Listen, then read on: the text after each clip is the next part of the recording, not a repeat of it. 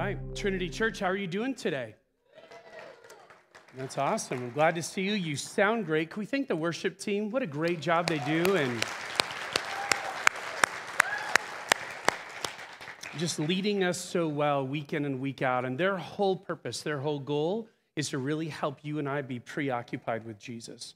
And they've done a great job of that today. And that's really what this passage that we're going to be looking at today is all about, is really this focal point, not only on Jesus, but on Jesus making this move to create a way for us to be right with the living God. So we have so much to look forward to today in what we're looking at. You join us today in the third week of a new series looking through John chapters 11 and 12. And we're just kind of looking at a piece each week. And you're seeing this in the video and in just kind of maybe your notes and whatnot, this idea of death and life.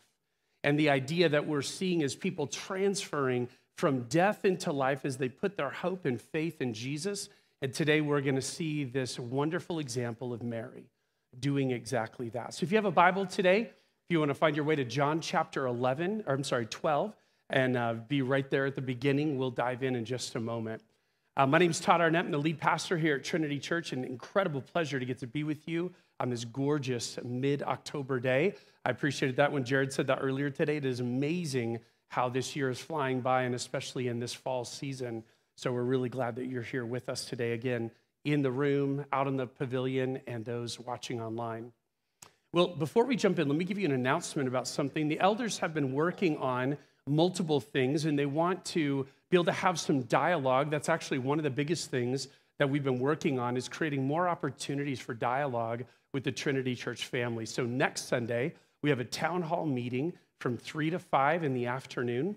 That's going to be held over in M104-105, so on the west side of the campus. And we'd love for you to join us. We're going to look at a few different topics. Some of the things that we're working on right now are some possible constitutional revisions. We're working on some governance issues with the way that we conduct ourselves, working on this idea of communication and creating more avenues for that. And just in general, what does unity look like at Trinity Church? Those will be some of the topics that will be on discussion.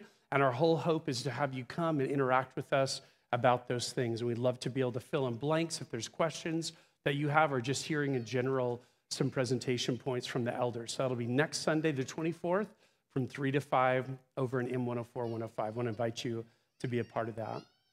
Well, today, here we are. We're jumping into John 12, and what we've seen powerfully in chapter 11 has been, Bill started us a couple weeks ago with this amazing miracle. Lazarus, 4 days dead, is brought back from the dead. Jesus calls him out, and people are rightly so blown away.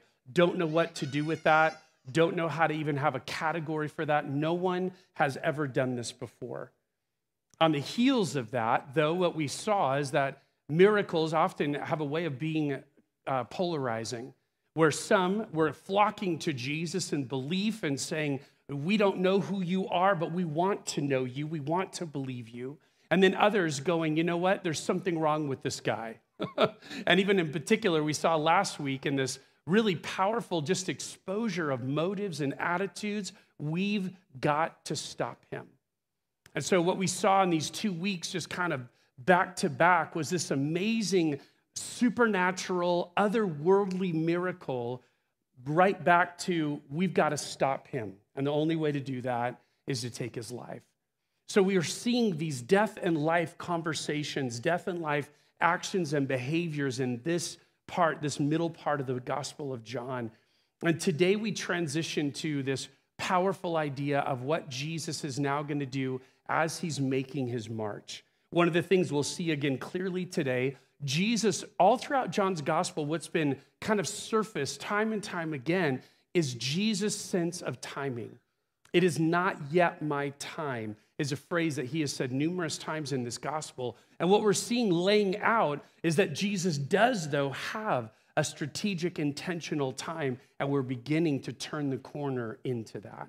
Where we left off last at the end of John 11 was Jesus and his disciples kind of retreating out to an away place, Ephraim, to be kind of out of the spotlight for the season as the religious leaders are looking for a way to take his life. And now what we're going to see is an intentionality to start making his way towards Jerusalem.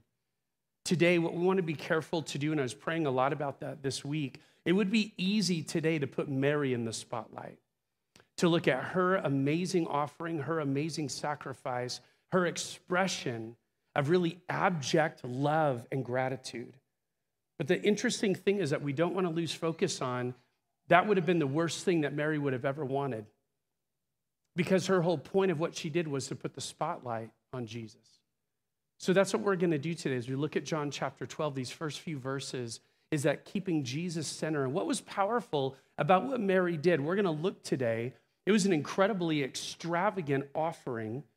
But the interesting thing is that for many of you and your commitment and your following of Jesus, you have done things, offered up things that even on a level of value and worth are even of greater consequence than what Mary did in John chapter 12.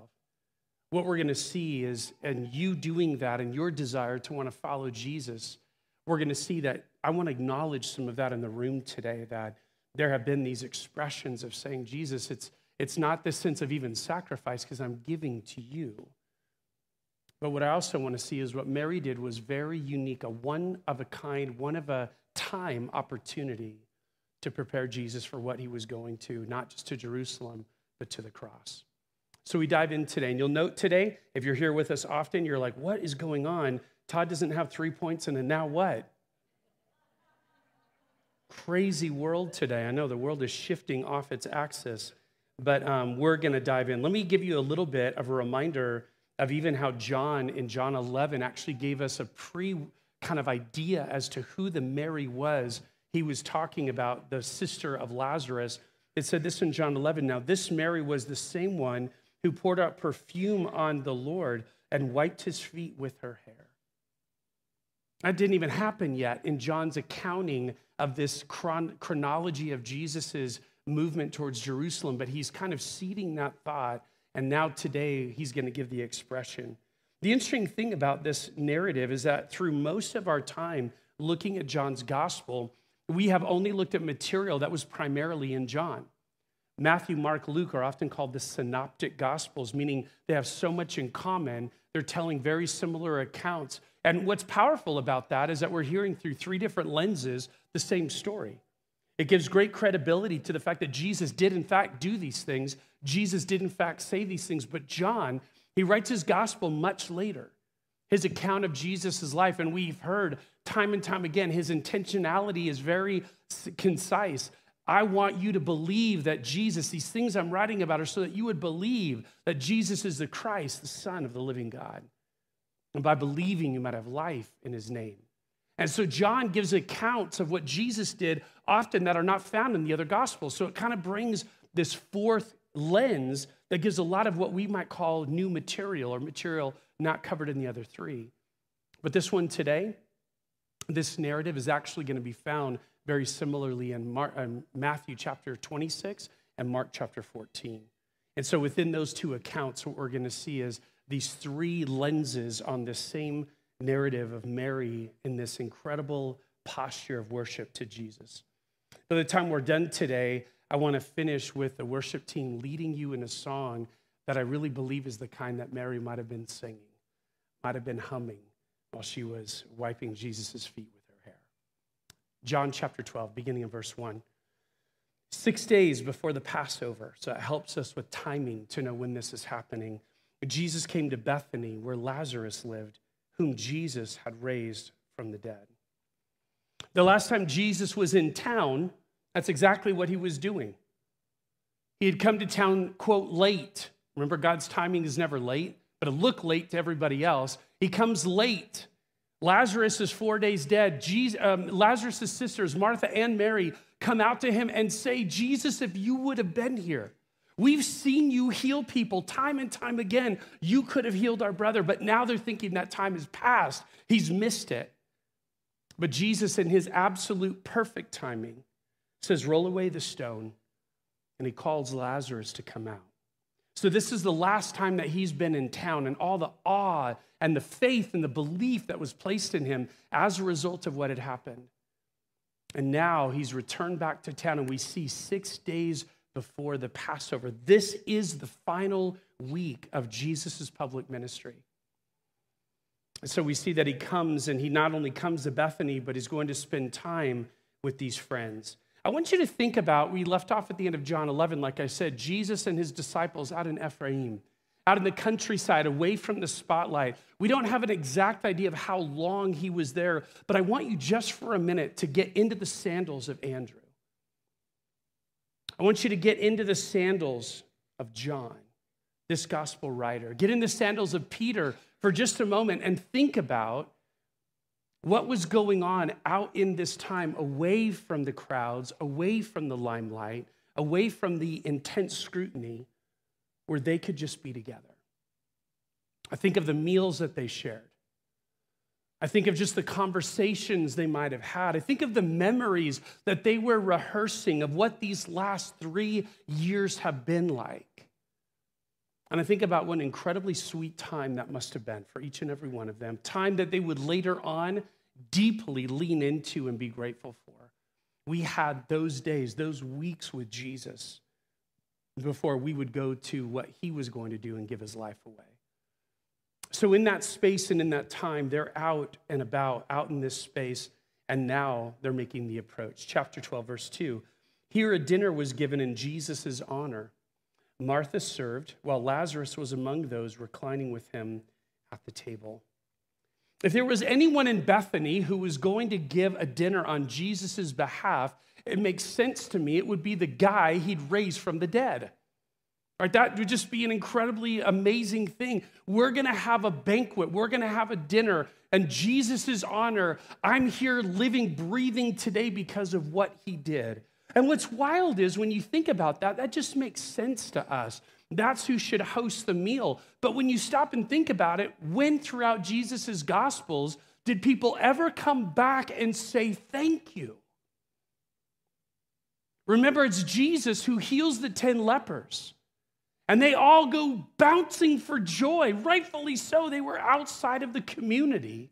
And now that they can be back and they can go back to loved ones, and they made sprints to go connect with family members they might not have seen for years. But it's this one, a Samaritan of all, which caught the religious guard off guard. But it's a Samaritan that comes back and he falls at Jesus' feet and says, thank you.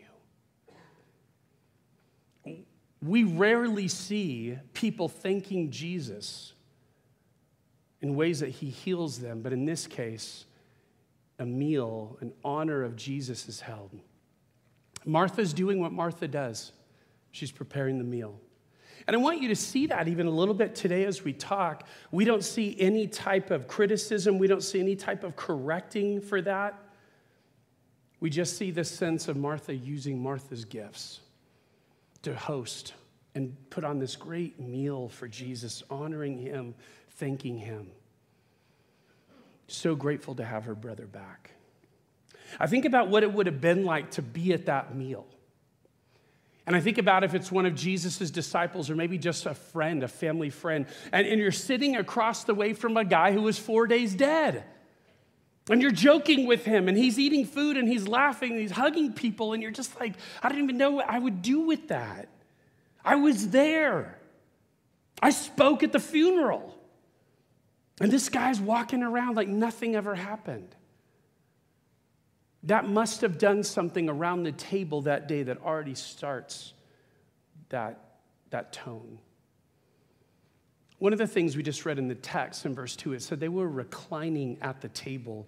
That's actually really helpful for us because it's important to know that in the first century, they wouldn't have eaten a meal like this. Take a look at the picture. It's a very stock picture about you and your family. When you gather, you'll see multiple generations and some great-looking casserole, right?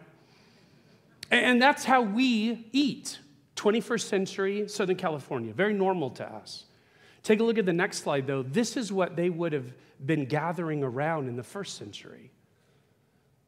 You'll note the table maybe 1.5 feet off the ground, very low lying. You'll note no high back chair, nothing for your back at all, no back support. You'll note pillows kind of around the back. You'll notice those. And you'll notice the food just kind of spread out all throughout, and then more supplies even right there in the middle. Very consistent with the kind of meal that Jesus would have enjoyed with Mary and Martha and Lazarus that day. Take a look at an artist's rendering. This is of another time, but very similar. This is what it would have looked like. And you'll note as people are there, their knees are on pillows or they're leaning onto something, and usually kind of leaning on a left arm and eating with a right hand. This would have been very typical of the way that a meal would have happened in that big U-shape kind of idea. You can get people on both sides of the table. Think about how close you are to the person on the other side now. You're not talking about this table that's got 4 feet across from each other. You're talking about maybe 2 feet looking square in the eye at someone else. Very intimate setting. Very normal, very typical first century, but very intimate setting to have this meal. And an important thing to note as we look more into the narrative, note that that's why when we think sometimes of this narrative of Jesus and Mary coming to his feet is very awkward, because we're like, did he scoot his chair back? You know, I mean, how did that whole thing work? No, he's leaning in such a way his feet are behind him, kind of away from the food, which, by the way, is really good hygiene in a first century culture, right?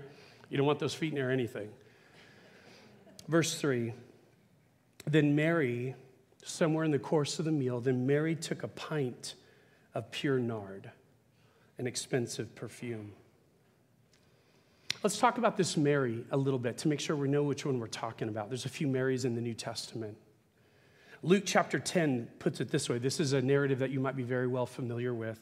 As Jesus and his disciples were on their way, he came to a village where a woman named Martha opened up her home to him. The town of Bethany, now we're reading about in John 12. She had a sister named Mary who sat at the Lord's feet listening to what he said. But Martha was distracted by all the preparations that had to be made. She came to him and asked, Lord, don't you care that my sister has left me to do the work by myself? Tell her to help me. So you hear this incredible, like, she's tattling to mom. Mom, why didn't Mary come in the kitchen? Come on, what's going on? Martha, Martha, the Lord answered, you are worried and upset about many things. As soon as you read that, you just want to put your name in there, don't you? Todd, you are worried and upset about many things. You're like, yeah, that's true. But few things are needed, or indeed only one.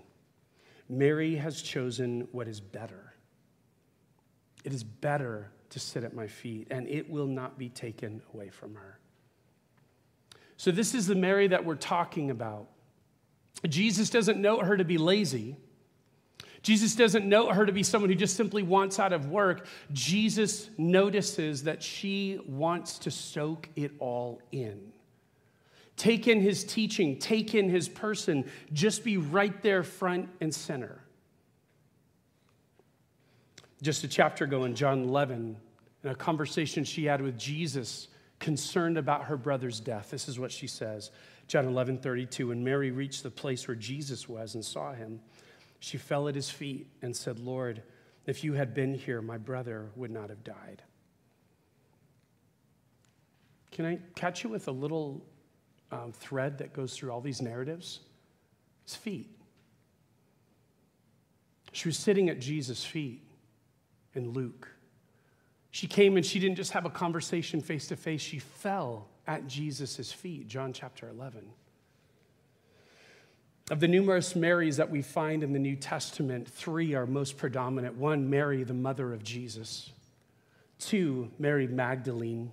We know that name often, and we often associate her with actually another anointing of Jesus found in the Gospel of Luke, I believe very different from what we're reading about today, but a similar reaction.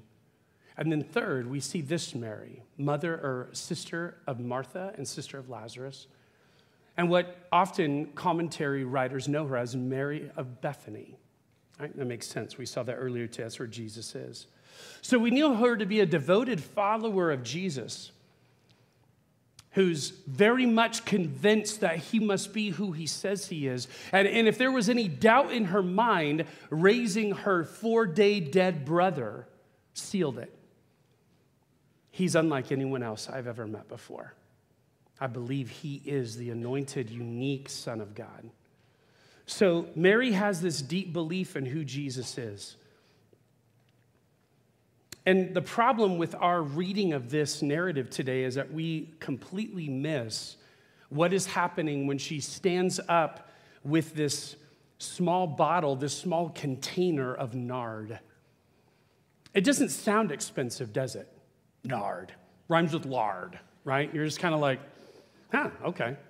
And so we miss the idea of what this perfume was and of its value. So let's do a little bit of comparison today to get our mind in the same space, because when the people around the table saw what she was doing, they had a reaction because they knew what the value of this substance was, where it's lost on us.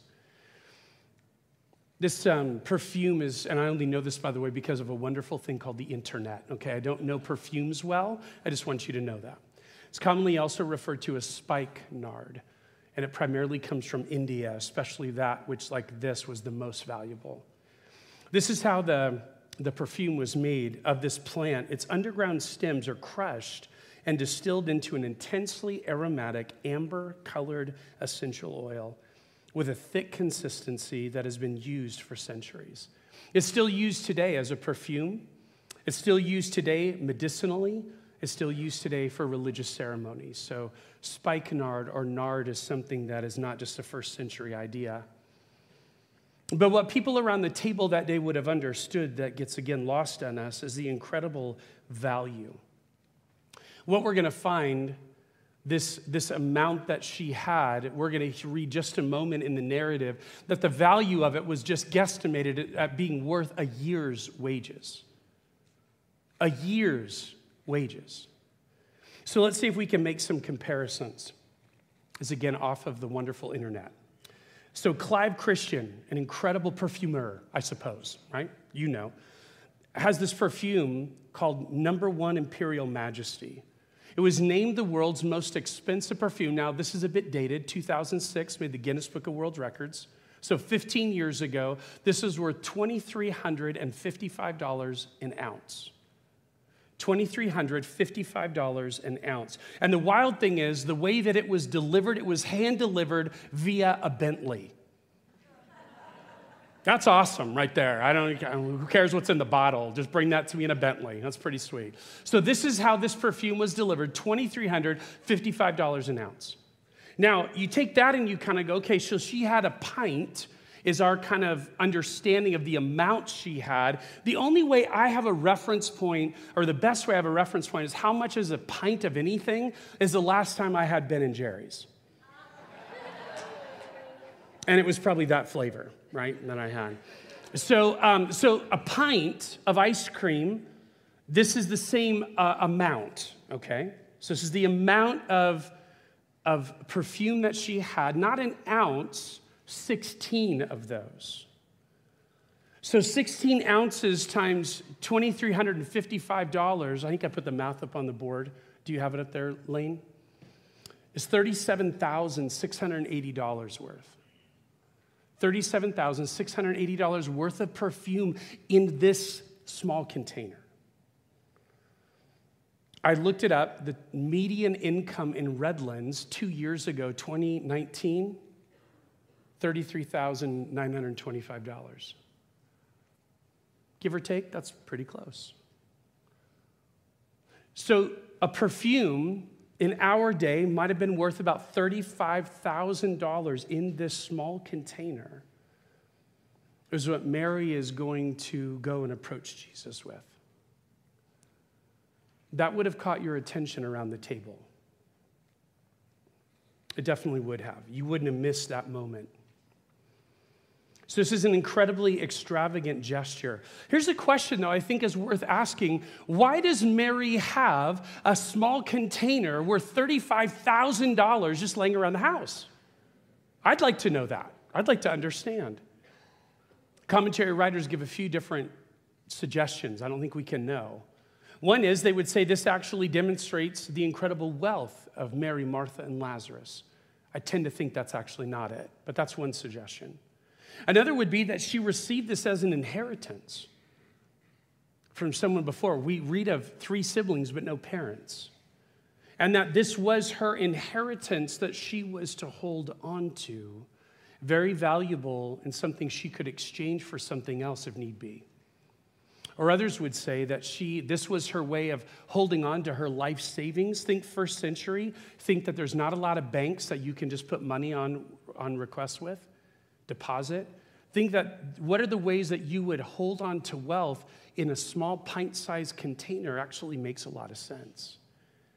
We don't know exactly why Mary has $35,000 worth of perfume on her person, but what we do know in just moments from now is she's going to expend it all. That's why this narrative continues to be told today, is the extravagance of the gift. I want you to hear, though, one thing that really became apparent to me in my study this week, and I said earlier, as powerful as it is to see what Mary is going to do for Jesus, if Mary were standing here on the stage today, she would say that was surely not the point of anything to do with any extravagance of what I did. The point is who received it and what the purpose of giving this perfume over his body meant. And that's what we want to keep looking at today.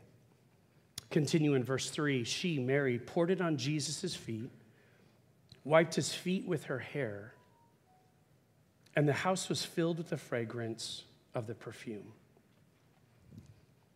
Let's try to be at this dinner, okay, for just a moment. It's a little harder for you. You're in that typical sit around the table, high back chair. A little easier for me.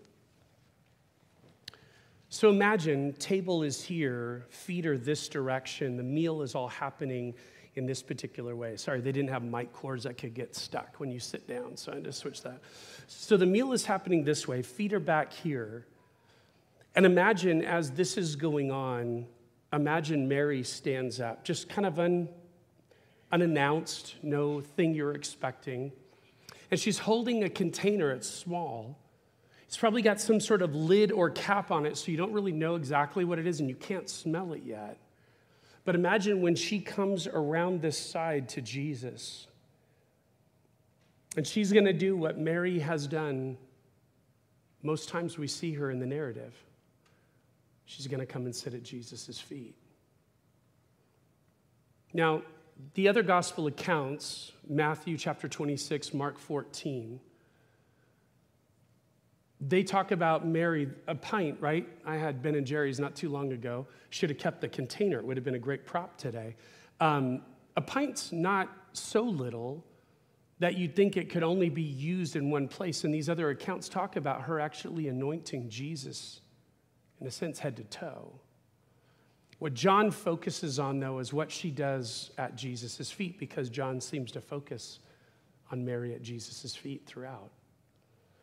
And so imagine Jesus is noting what's happening and maybe rotates away from the meal, and now this is happening, and Mary is anointing him with this incredibly expensive perfume. It catches the attention of everyone in the room, not just that it's expensive, but the smell. Breathe that in just for a moment. Think of, like, for me, I'm weird, but my family loved at California Adventure when you're on the California soaring ride and the orange blossoms just kind of burst. The dirt, not so fun, but the orange blossoms, wonderful. You just breathe that in. So imagine that this aroma is filling the space. And then imagine Mary on her feet, not just applying perfume to feet, which seems really weird. Jesus may or may not have already had his feet washed coming into the space, but she doesn't just apply perfume to his feet, but she wipes his feet with her hair. I just want you to take that in for just a moment. I want you to take in the questions you'd be asking. What is happening? That's what I would have been asking. I would have been asking, does she know what she's doing? This is so weird. There would have been a level of uncomfortableness in the space. It would have had tension in it. And the idea not only of what Mary was doing, But I think about once Mary stepped away. You see, not only had she poured out this expensive perfume all over the person of Jesus, wiped his feet with her hair, but now Mary aside, imagine, I don't know if she was crying, I don't know if she was smiling, I don't know if she was just incredibly humbled, but imagine hair dripping with perfume and with feet. Got to be honest, that's what was going on. And there would have been this part in the room, this moment in the room, where I think every other person could have leaned in and said, something really profound has happened among us today. We weren't just at a meal, and this isn't just a guy who was 4 days dead. There's something unique that's happening to Jesus right now of utter significance. But as we'll see in just a moment, that moment gets lost. Not between Jesus and Mary, but lost for everyone else around the table. Because the reality is that Judas wants to speak up. And he wants to say, what an idiot. John 12, 4 and 5. But one of his disciples, Judas Iscariot, who was later to betray him, he objected. He spoke up in the middle of this. Why wasn't this perfume sold and the money given to the poor? It's worth a year's wages. Think of all the good that could have been done with $35,000. And yet it's just been wasted on Jesus' body. I was thinking about that this weekend. I was thinking about Mary's responses of worship. Twice we read them in the Gospels, and twice they're criticized. She comes and sits at Jesus' feet while Martha is buzzing about the kitchen getting preparations made, and Martha criticizes Jesus, tell her to stop it and help me. In this case, she anoints Jesus head to toe, washes his feet with her hair, and Judas cries out, why wasn't this money given to the poor? Maybe there's something to walk away with that. Maybe there's a reminder to us that when we respond to Jesus in extravagant ways, people won't understand. And I just got to tell you, my biggest concern walking away from this passage is that I would not be a Martha or a Judas and say, what an idiot. Get busy rather than just sit there. Use those resources for other things that are more practical, because I'm admitting to you that's how my mind works. I want to get busy. I do lots of things for Jesus. I want to use resources in practical ways to do amazing good. But this passage makes me stop and say, God, have I missed not only opportunities myself to extravagantly worship you, but have I judged other people when they did? Dear God, let it not be so. In this case, I don't want to be a Martha and I don't want to be a Judas. I want to simply just take it in and be profoundly impacted. Because here's the wild thing. Guaranteed, Mary didn't once go, oh my gosh, do I know how much this is worth? Oh my gosh, what is this going to be about the rest of my life? Oh my gosh, I can't believe this is happening right now that I'm doing this. There was great intent and great joy. And yet it's the Judas around the table that wants to steal that from her. I told you earlier today, not in this same way, because I'll give some distinction in a minute, but there are those of you gathered under this roof, watching online, watching on the pavilion, you're here with us today, and you have made extravagant offerings and sacrifices to God. Maybe it's in the way of encouraging and cheering on your kids and grandkids as they go off to serve Jesus in remote lands, and you don't get to see them for months at a time. That is way more costly than 1 year's worth of wages. Maybe for some of you, and those are here, we even prayed this morning for the Pavonis. For Kirk and Joyce, that's exactly what that means. For Daniel's parents, that's exactly what that means. I had a conversation this week, and the opportunity to keep climbing in my career. But I look at this God-given sense of priorities related to my family, related to my spouse and my kids, and I realize I can't keep doing that at their expense. So you said no. I'd love to, but no, because they come first. Advancement, that might be worth much more than 1 year's worth of wages. Some of you have given in amazingly sacrificial ways, financially, through other resources that you didn't have to give, but you gave. And in each one of these sequences, there is this sense of course. And I want to acknowledge that this giving, this sacrificial attitude, this offering up to Jesus, though it comes at great cost, there is also this great reality of Jesus, you are worth far more than any of this. I acknowledge that and I lay it before you.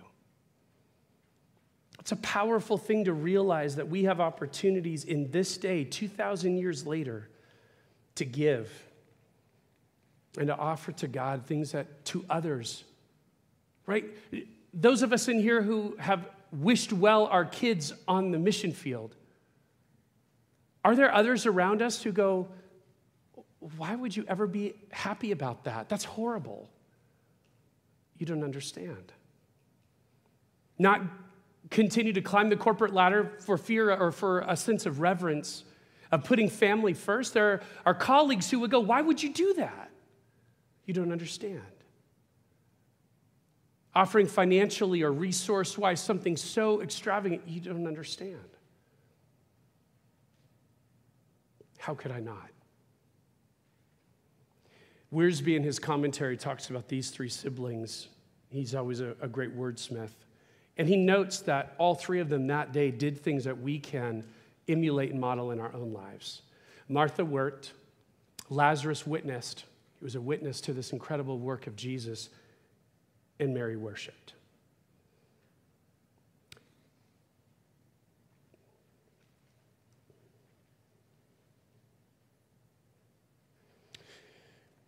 Lastly, before we finish our passage today, fragrances are found all throughout Scripture, Old and New Testament.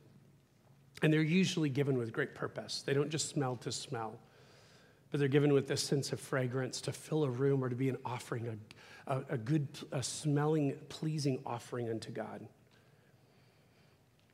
When our kids hit 18, we wanted to do something special for them and have this event for Jackson, for Aaliyah. Kendi got missed on COVID. We'll have to figure out how to come back to that. But for Jackson, when he turned 18, it was real close to high school graduation. We called it a man party. Lots of mustaches, lots of manly stuff. And we gathered 12 guys who had been influential in his life and just wanted them to speak into his life as he began to get ready to move forward as an adult. And so at that man party, he was given some great gifts. It wasn't intended to be a great gift thing, but just meaningful. And guys shared different reasons behind what they were giving to him. From Joanna and I, as we were talking about it, we thought, I don't know what the best thing to give. And we could spend lots of time thinking about it, but maybe what would be at least significant.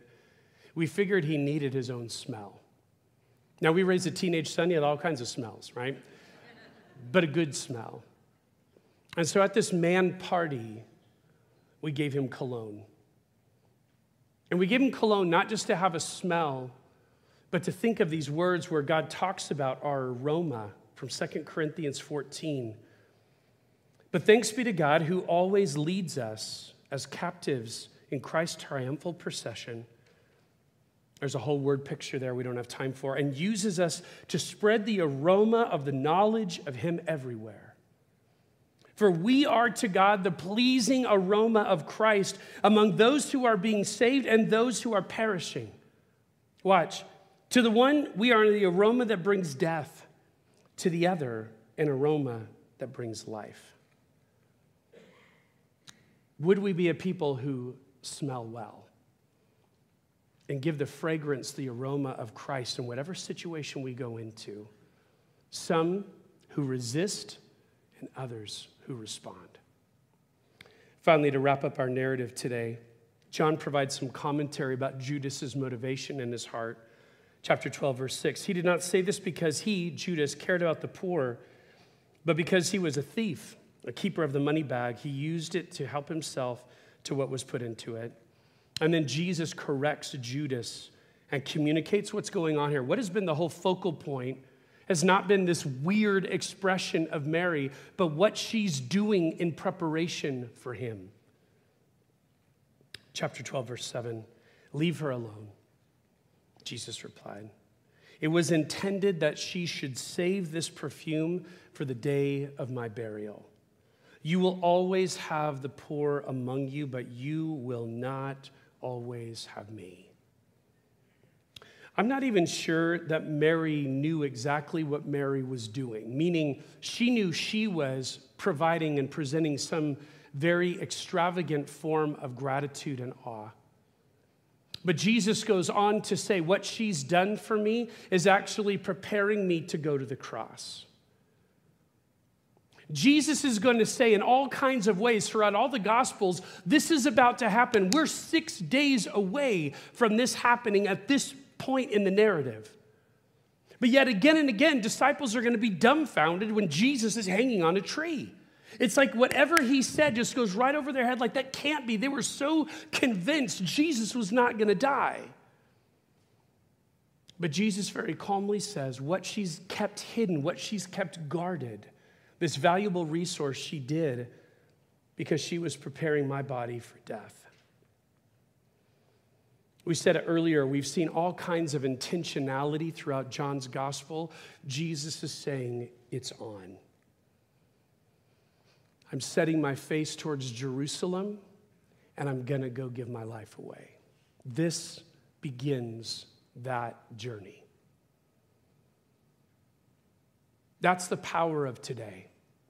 That's the focal point of this passage. Not even Mary's extravagance, surely not Judas's criticism, but Jesus saying, I'm with intentionality going to the cross to create once and for all a way for all people of all tribes and all nations to be right with their Creator, because I'll be the atoning sacrifice for their sin. That's what the rest of John is going to be all about, and I cannot wait to dive in. Last week, we forecasted into this chapter, and this is what we read, the very next verse, verse 9. Meanwhile, a large crowd of Jews found out that Jesus was there in Bethany and came not only because of him, but also to see Lazarus, whom he had raised from the dead. So, we said this last week, so the chief priests made plans to kill Lazarus as well. We got to get rid of that guy too. He's the evidence. For on account of him, many of the Jews were going over to Jesus and believing in him. I heard a song a couple of weeks ago that made me think this is what Mary might have been singing. In the moments while she's anointing Jesus' body and washing his feet with her hair. Words that my hope is they would be our song today as well.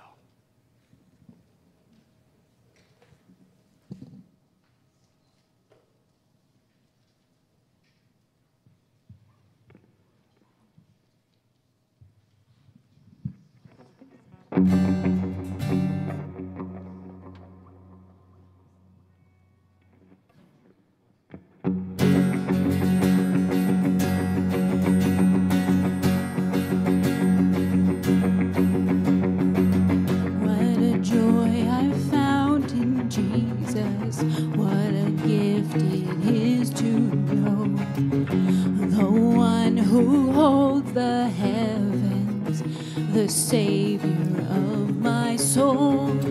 What a miracle it is to hear you speak to me. What a treasure to behold you, simply to believe. I'm so glad I met Jesus. Didn't know what I needed. Oh, but now that I've seen him, I have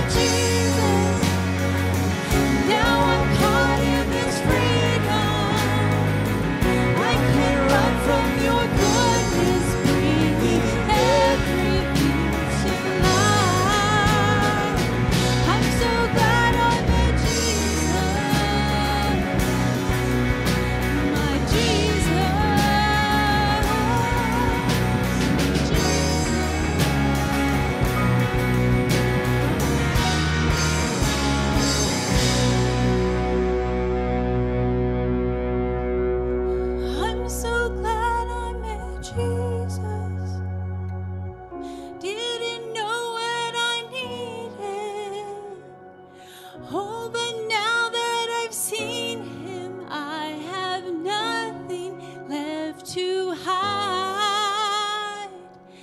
I'm so glad I met Jesus. Now I'm caught in this freedom. All I'm young from your goodness, bringing everything to life. I'm so glad I met Jesus.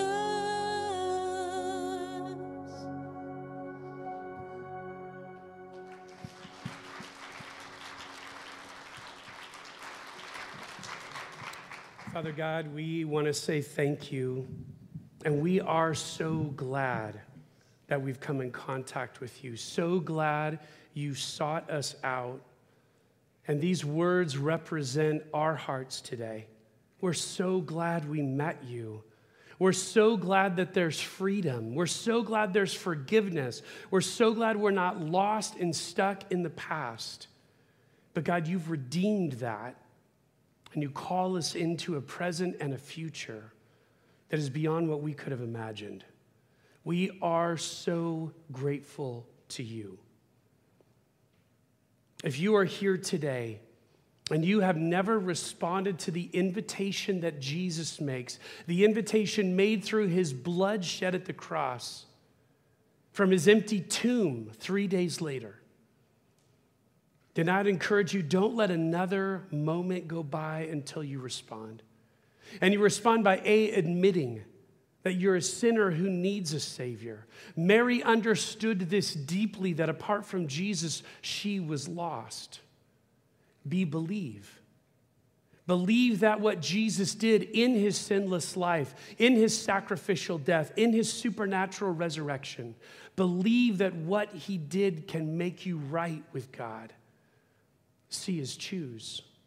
Choose to say, Jesus, I'm going to believe in what you've done, not in what I can keep trying to do.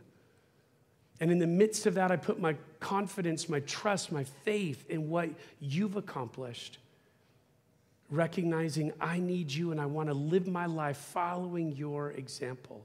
You can make that choice. You can come to Jesus' feet today, and it begins with that kind of acknowledgement. Father, this week, would we leave here walking in that incredible gratitude, incredible awe, just so overwhelmed by your goodness and grace over our lives? Would we live extravagantly this week in praise and adoration of who you are? We love you and we pray in the great name of Jesus. Amen.